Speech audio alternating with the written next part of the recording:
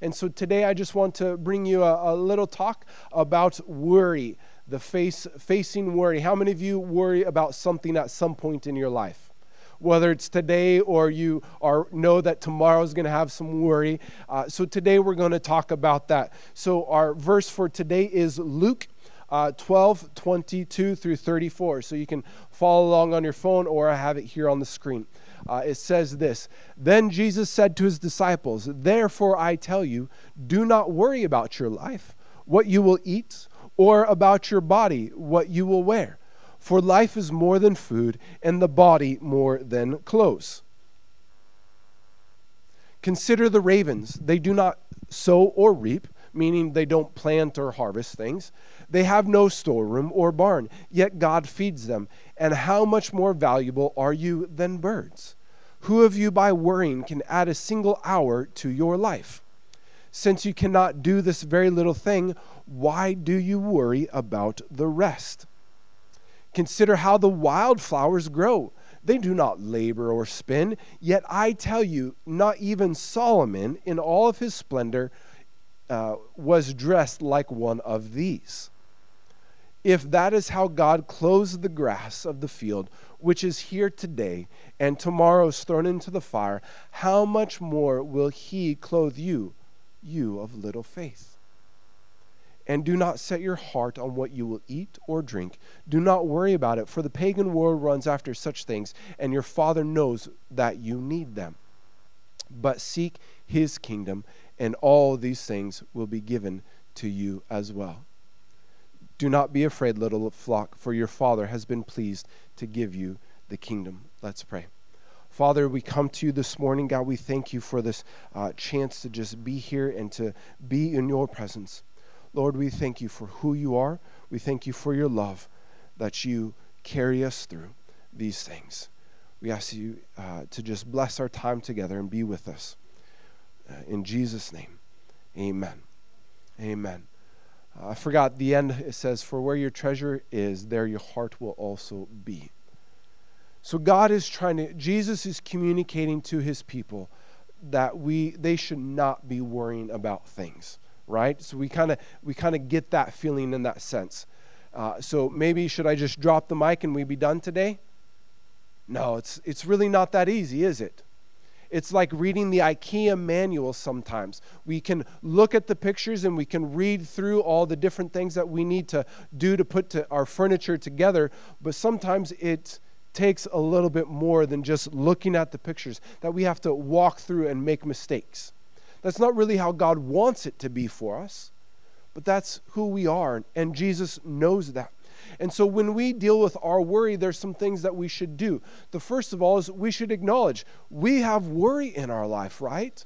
There are things that bother us, whether it's a relationship that we have, or whether it's the finances that we have in our life, or whether it's our job is a worry, or where we're going to buy a house, or whether it's just how are we going to put food on the table this week? We all have different worries in different times and seasons in our life, right? There are things that we face. There are troubles that we face. We may think that, today's a great day and things are going well, but then, boom, something shows up. Oh, my SL card is not working. I can't get on the subway today. I got to get to work. Oh, sorry, boss, I got to call in. And they're like, just use the app. You can pay with your bank card and get your card going, right? So the boss gives you a reason to not to worry. But we have those worries sometimes. Sometimes they're huge. Financial worries. Oh, I got to move out of my house in 60 days because that's what the landlord just said. Sometimes they're the small things. Oh, my shoelaces broke today. Where am I going to find new shoelaces on the way to work? What is open this morning? But we all have worries. But we have to realize worry can also take place and choke out the word of God. The parable of the sower that Jesus tells a little bit earlier, he talks about how the farmer throws his seed out, and sometimes the seed falls on the ground, and it gets in and starts to grow, but then the weeds also grow up. And so sometimes the worries of life are like those weeds. They can choke out the good things in our life. We can get distracted, right? We can feel like life is going well, but then here's a worry there, and here's another worry, and I'm getting sick, and I'm losing out on some finances. My kid's got to stay home today, so I got a VOB, and I got a big project at work I got to get done. There can be a lot of different things that bring about worry in our life. But we need to recognize that we can also be tempted by those worries. Jesus knew what we would be going through. Let's just look at Jesus' life. Yes, we have Jesus' life recorded in the gospel, but it's not everything that Jesus experienced.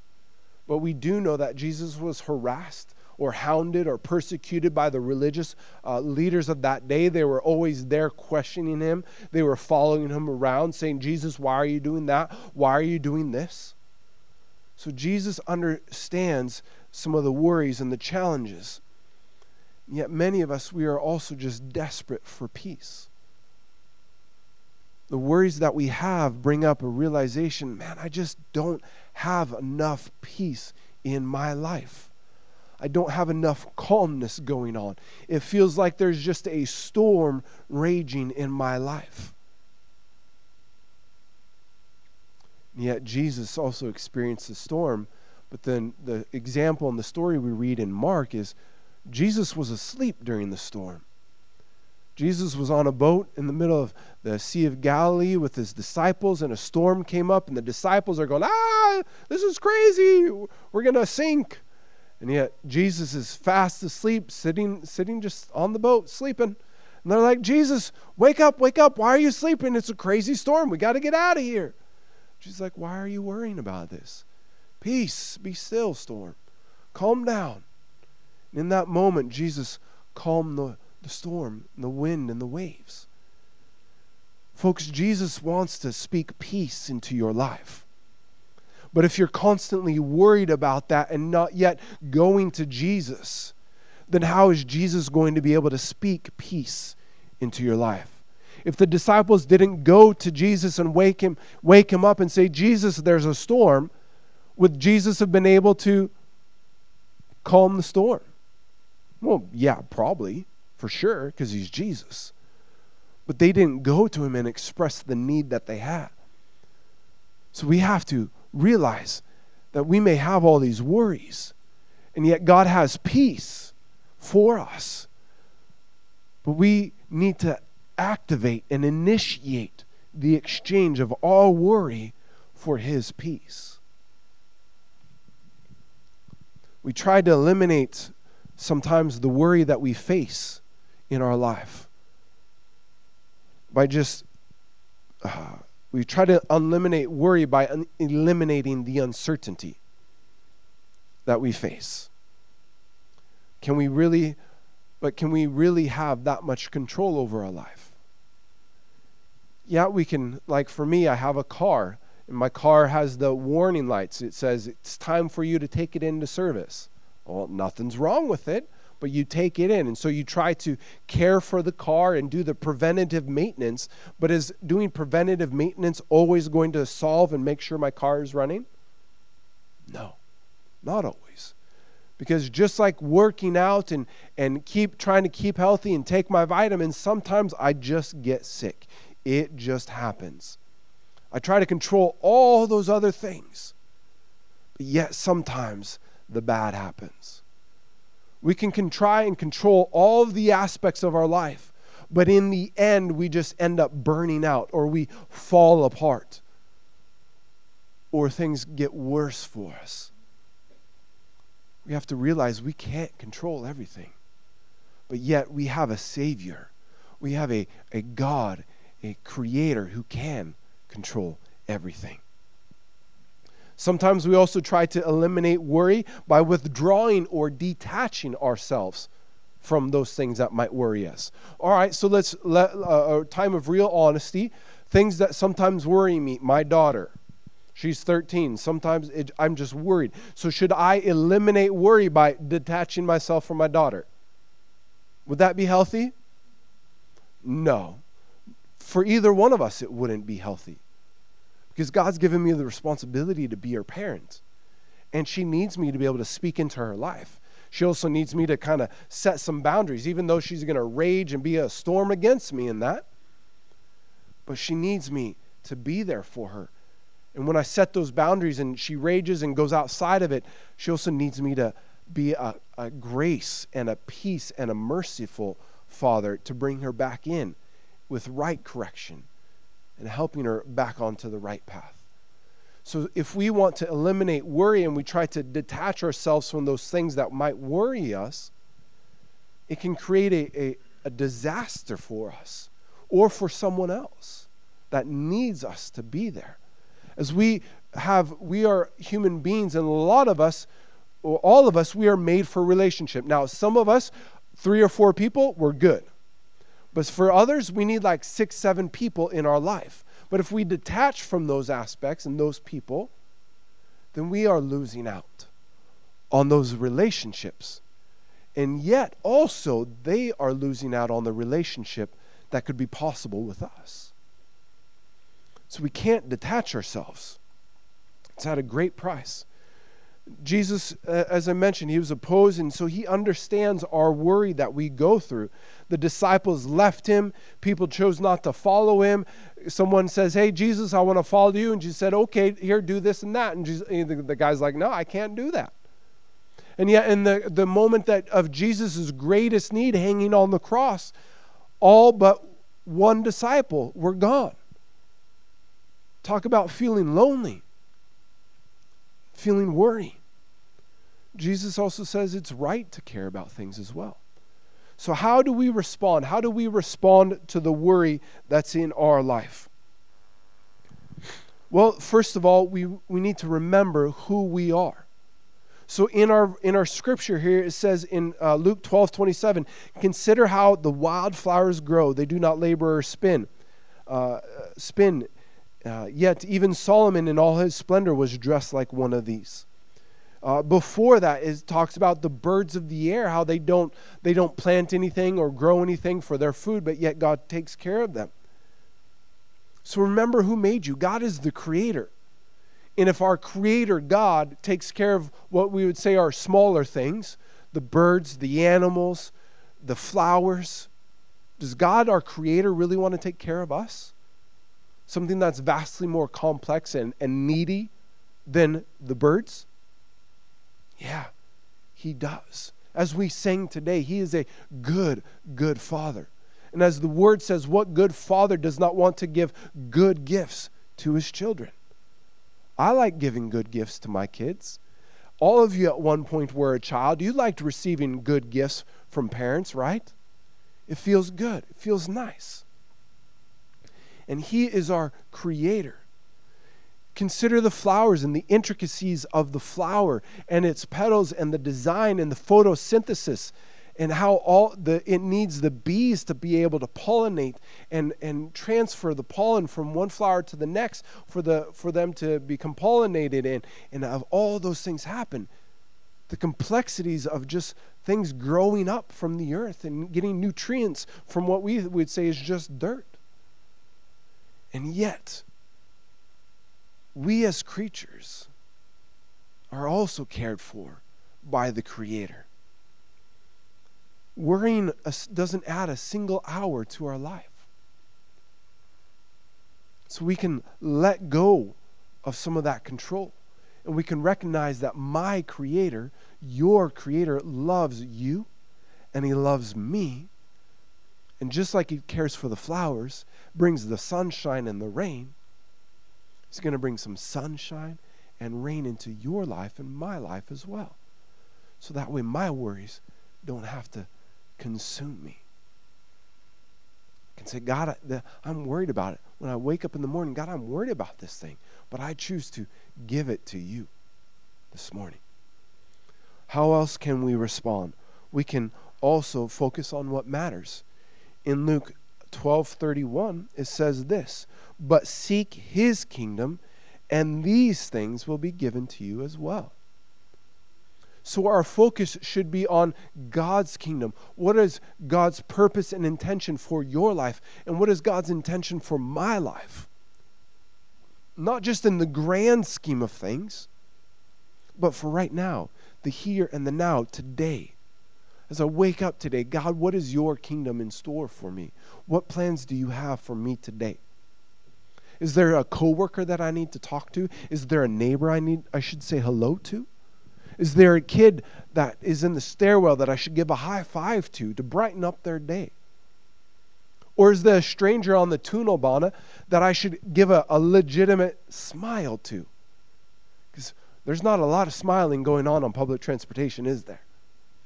But we can share and spread some love and make someone feel a little bit warm on the inside with a smile or a good day or a hello.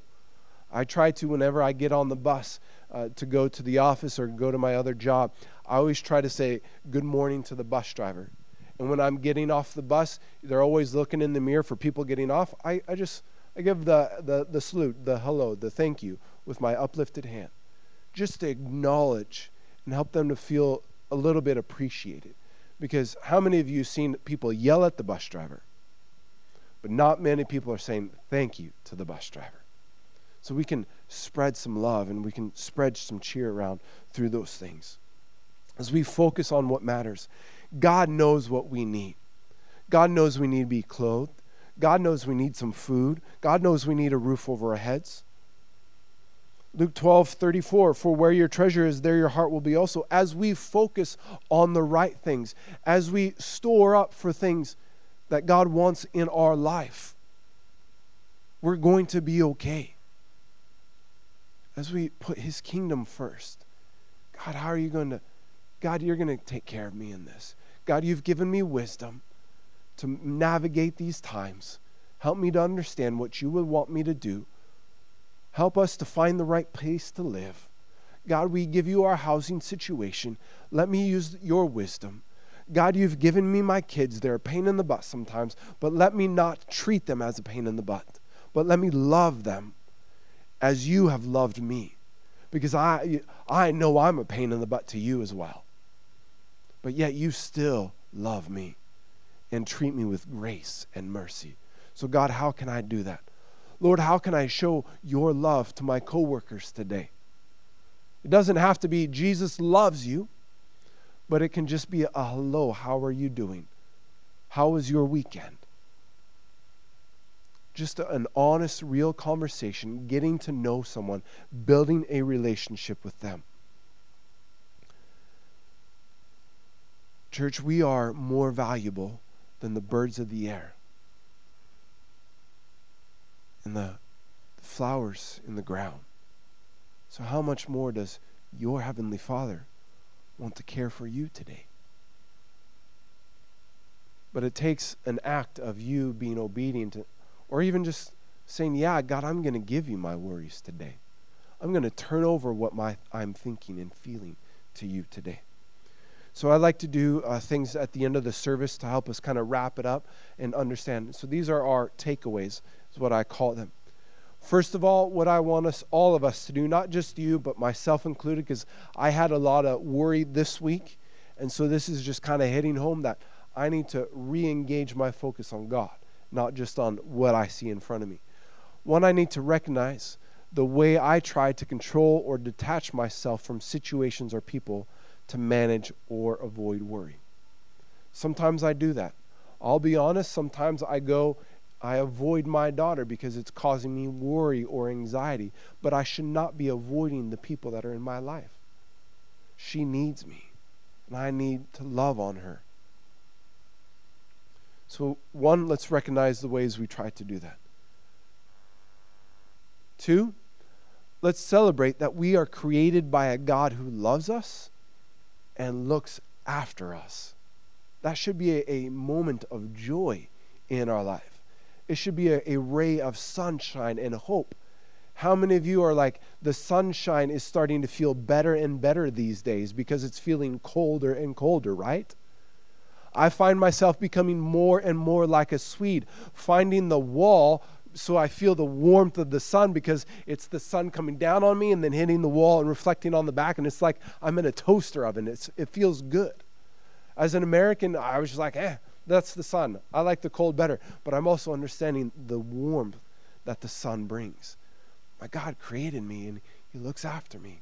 Just like that warm sunshine, that moment on my walk into work, I can pause, and God loves me. So let's sometimes pause and recognize and celebrate we are created by a creator who loves us. Number 3, let's be intentional about seeking first the rule and reign of God in every area of our daily lives. That is the rule and reign, meaning we give God the authority. We submit ourselves to him. Say, God, you control my life every day in every area. It's not easy to do, is it? I'm a pastor, and people think, or at least in America, pastors have it all together. No, it's difficult even for me. But yet, I need to be intentional about doing these things and allowing God to have control of my life every day. Sometimes it's putting a note up on the mirror. Be intentional. Give it to God. Embrace what he has for you today. So, church, I just want to encourage you in these areas as we deal with worry. Let's recognize we can't control it all. Yet we have a creator who loves us and can control it all. And then every day we can intentionally choose to give it to him, what we're feeling and dealing with. Amen?